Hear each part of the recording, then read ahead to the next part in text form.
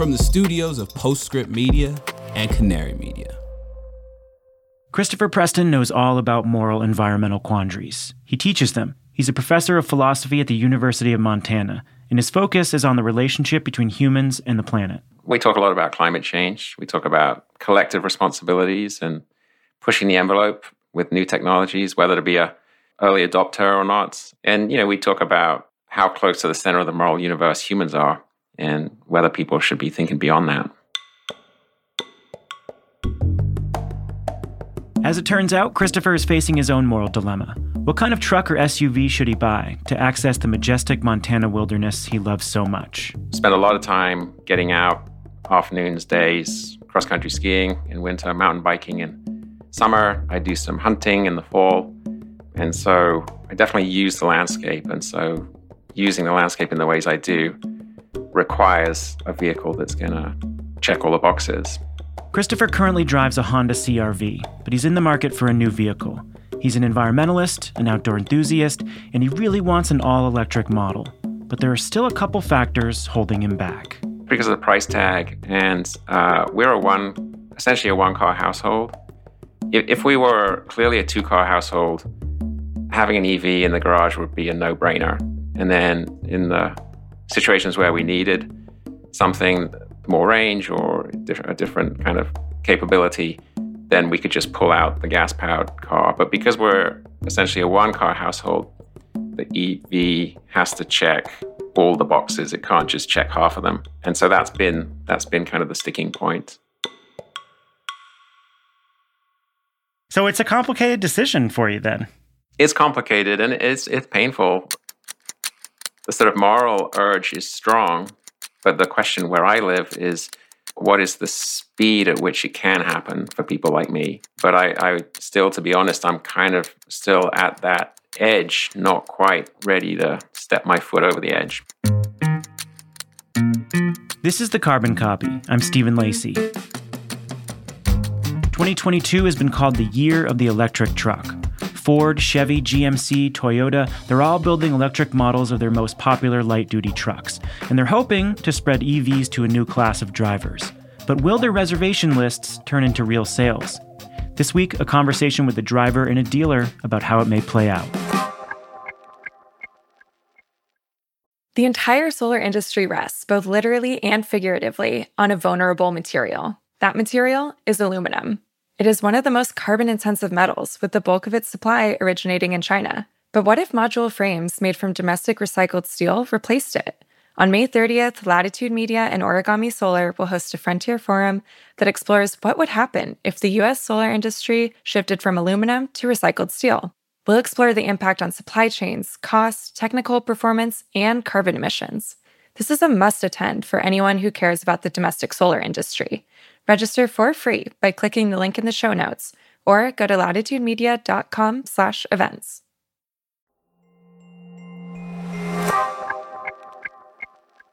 So I didn't watch the Super Bowl this year, but I saw a lot of chatter on Twitter about all the electric vehicle commercials. 4 years ago, there were 12 Super Bowl ads for cars, and none of them promoted EVs. This year, 6 out of 7 car ads were for electric vehicles. Ladies and gentlemen, our takeover of General Motors is complete. Dr. Evil, we can now use GM's Ultium platform to power our whole operation. Now we can reduce tailpipe emissions. I'm sorry, am I no longer Dr. Evil? I'm Dr. Good now? I didn't get the meme. Climate change is arguably the #1 threat to the world now. Dr. Evil. The big automakers are putting a lot of money into selling all-electric vehicles, and they're clearly banking on the fact that truck and SUV owners who watch the Super Bowl are going to be interested in them. And a recent survey from Ford backs this up. According to a nationwide poll, 40% of truck owners say they're interested in an electric model. But who is actually going to buy them? I mean, I'm probably in the category of someone who for whom this is a stretch, but with the right kind of little tip, I can be pushed over the top and into the purchase of an EV. That's Christopher Preston from the top of the show. He's the professor with the moral dilemma. He may not fit the stereotype of a truck owner who hauls around gear to job sites, but he is actually the most common kind of light truck driver. A survey from the University of Michigan's Transportation Research Institute found that nearly 70% of drivers use their trucks primarily for leisure activities, and more people use trucks for outdoor recreation than for work. Christopher really wants to buy an electric truck for his mountain excursions. But Montana is a big state, it gets brutally cold in the winter, and he just can't get past the range and battery life issues. If Ford or Chevy can't hook Christopher, there's a good chance they'll face some hesitation with lots of other similar consumers. So I called him up to learn more about his thought process.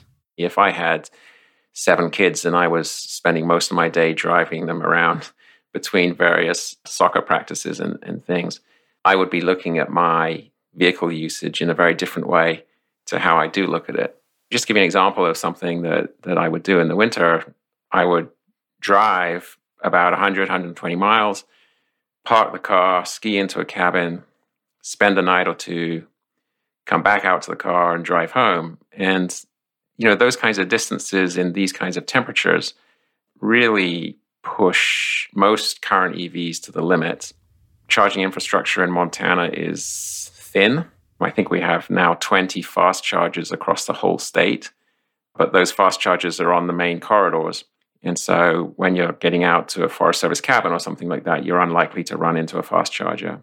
So last winter, my wife and I, everything we did in the winter, we took down the mileage and sort of tried to figure out, well, where would that put us with an EV with this range?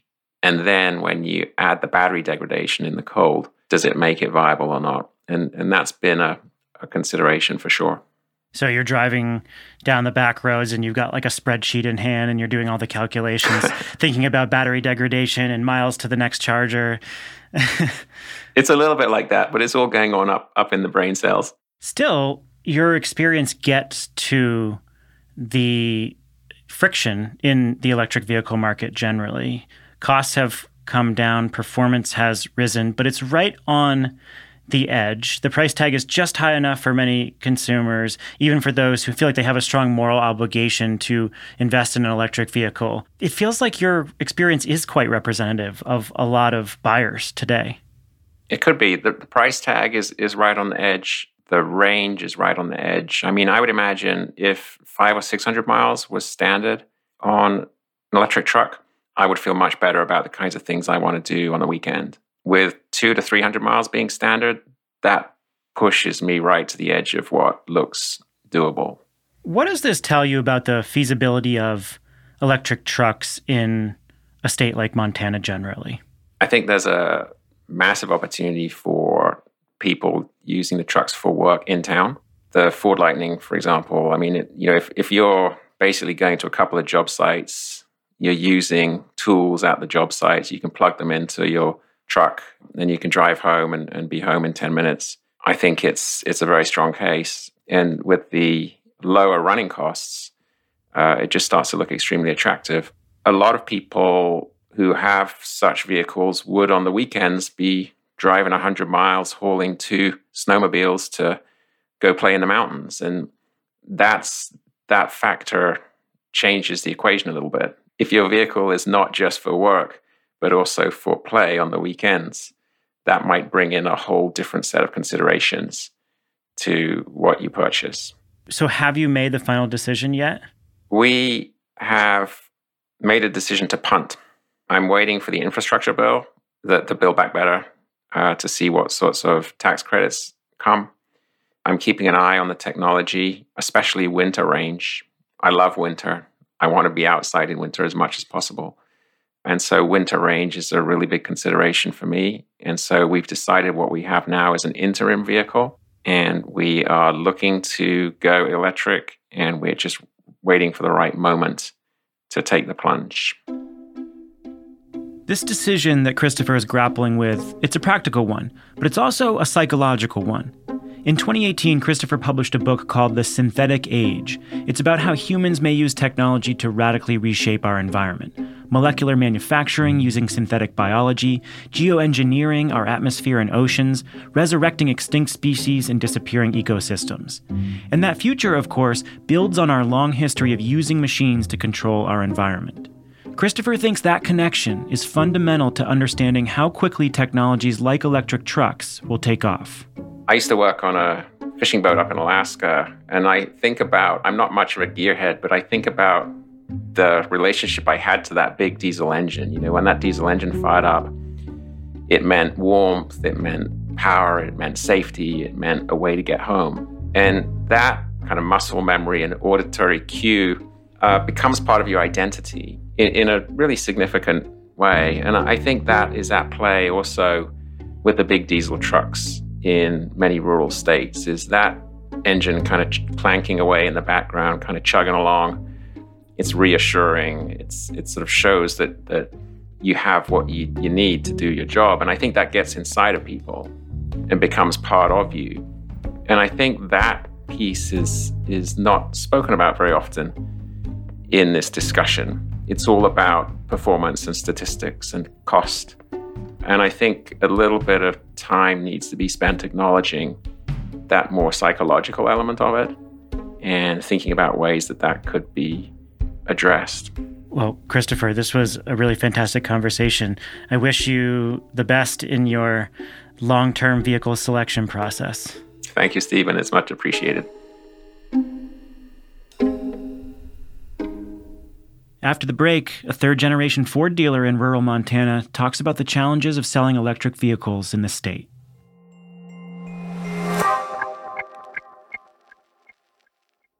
Mark your calendars for May 30th at 1 p.m. Eastern. That's when Latitude Media and Origami Solar will unveil new research on how recycled steel can help reinvigorate the U.S. solar industry. Why recycled steel? Well, the solar industry is dependent on imported aluminum for frames, leaving it vulnerable to geopolitics, supply disruptions, and higher-cost transportation. By switching from aluminum to recycled steel, solar producers can reduce greenhouse gas emissions and qualify for IRA domestic content incentives. Have questions about the shift to steel and the impact on supply chains? Join Latitude Media's Stephen Lacey, Origami Solar CEO Greg Patterson, and American Clean Power's MJ Shao for this live virtual event. Again, it's May 30th at 1 p.m. Eastern. Register for free at latitudemedia.com/events or click the link in the show notes.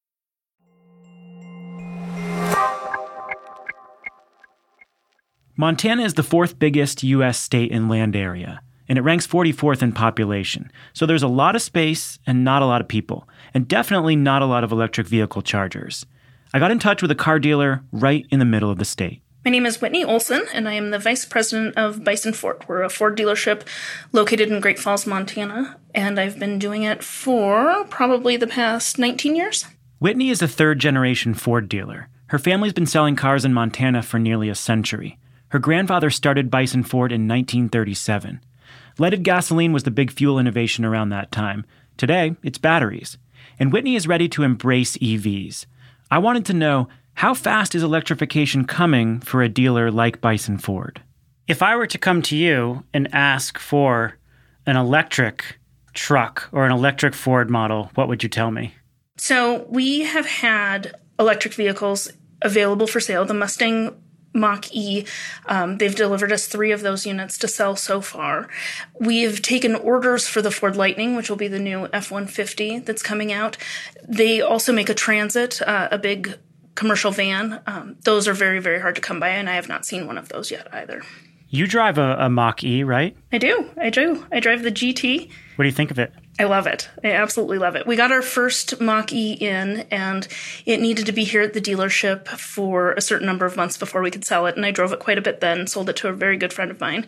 And before it was even out the door, I had my order in for my Mach-E. It's got just under 2,000 miles on it, and I already have my second one ordered, and it's being built right now.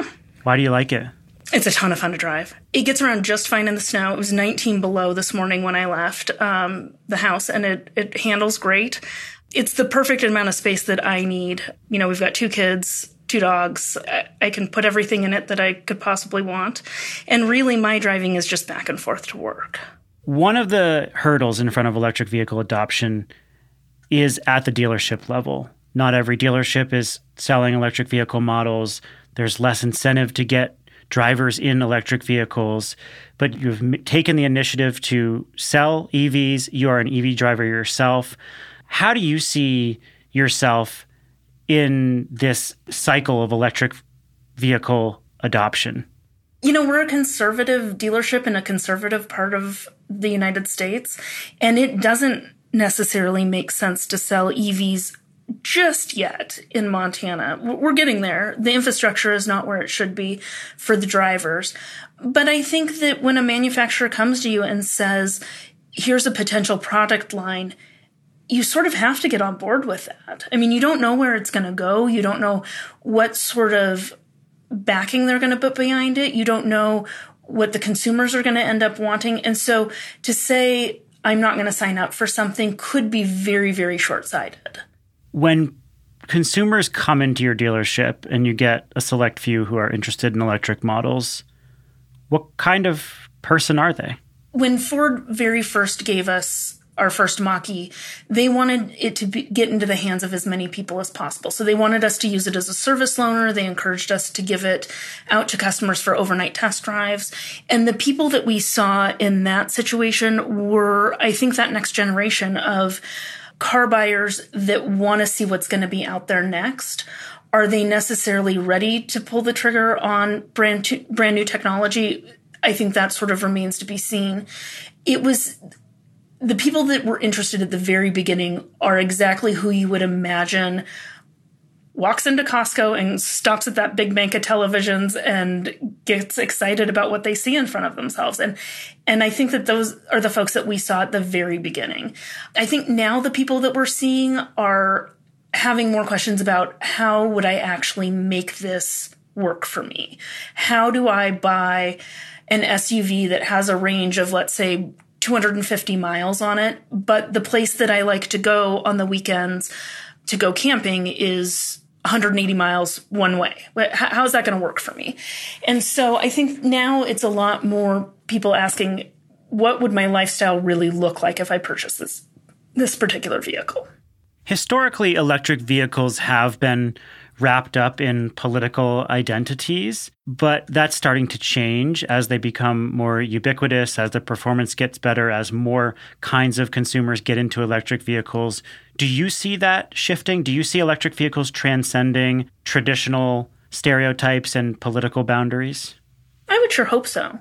I think there was a time when you could look at a Prius in traffic and think to yourself, I know who's driving that vehicle. I don't know that that's really the case in Montana. Now, is the guy that's driving a diesel F-350 with a modified exhaust and a bumper sticker with expletives about our president on the back of it going to change to a Lightning owner? I don't think so. But I don't think that's about his politics. I think that's about how he wants to be seen. Truck owners are fiercely loyal consumers. What does a company like Ford need to do in order to convince those truck owners, a certain subset of those truck owners, to go electric? I think at this point, it would be hard to say that the electric truck buyer is definitely a Platinum F-150. I think we're going to need options for work trucks in there. But on the flip side, I don't think that we can just leave it to work trucks. I don't think that they can say, well, this truck is perfect for the plumber that just drives around town repairing people's faucets. We don't need to make it have the range for, the weekend camper or the towing ability to take their boat to the lake. I think that one of the things that we've learned about F-150s is they need to cross a lot of sections of American truck driver. They need to appeal to a lot of different uses. It can't just be an early adopter truck. It's going to have to work in lots of different segments. Well, we'll let you get back to managing the dealership, and we're really grateful for your time. Thank you, Whitney. Thank you. I appreciate it. Whitney Olson is VP of Bison Ford in Great Falls, Montana. And we appreciated the accommodations she made for the conversation. What it's like right now is it's 19 below outside, and it has snowed, and so we are working on snow removal today. And we're in the middle of a service department remodel, and so they've graciously stopped sawing concrete this afternoon so we can do this interview. We also heard from Christopher Preston, a professor of philosophy at the University of Montana. He's also author of the book, The Synthetic Age. The Carbon Copy is a co-production of Postscript Media and Canary Media. Our producers are Jamie Kaiser, Dalvin Abuwaje, Daniel Waldorf, Alexandria Herr, and Ann Bailey is our editor. Sean Marquand mixed the episode and composed our theme. Original music came from Blue Dot Sessions and Echo Finch. Thanks to Canary Media, as always, for being our distribution partner. Go check out all of Canary's great journalism at canarymedia.com, and you can find all our podcasts there as well. And give us a rating and review if you get a chance. It helps us find new listeners. Thanks for being here. I'm Stephen Lacey. This is The Carbon Copy.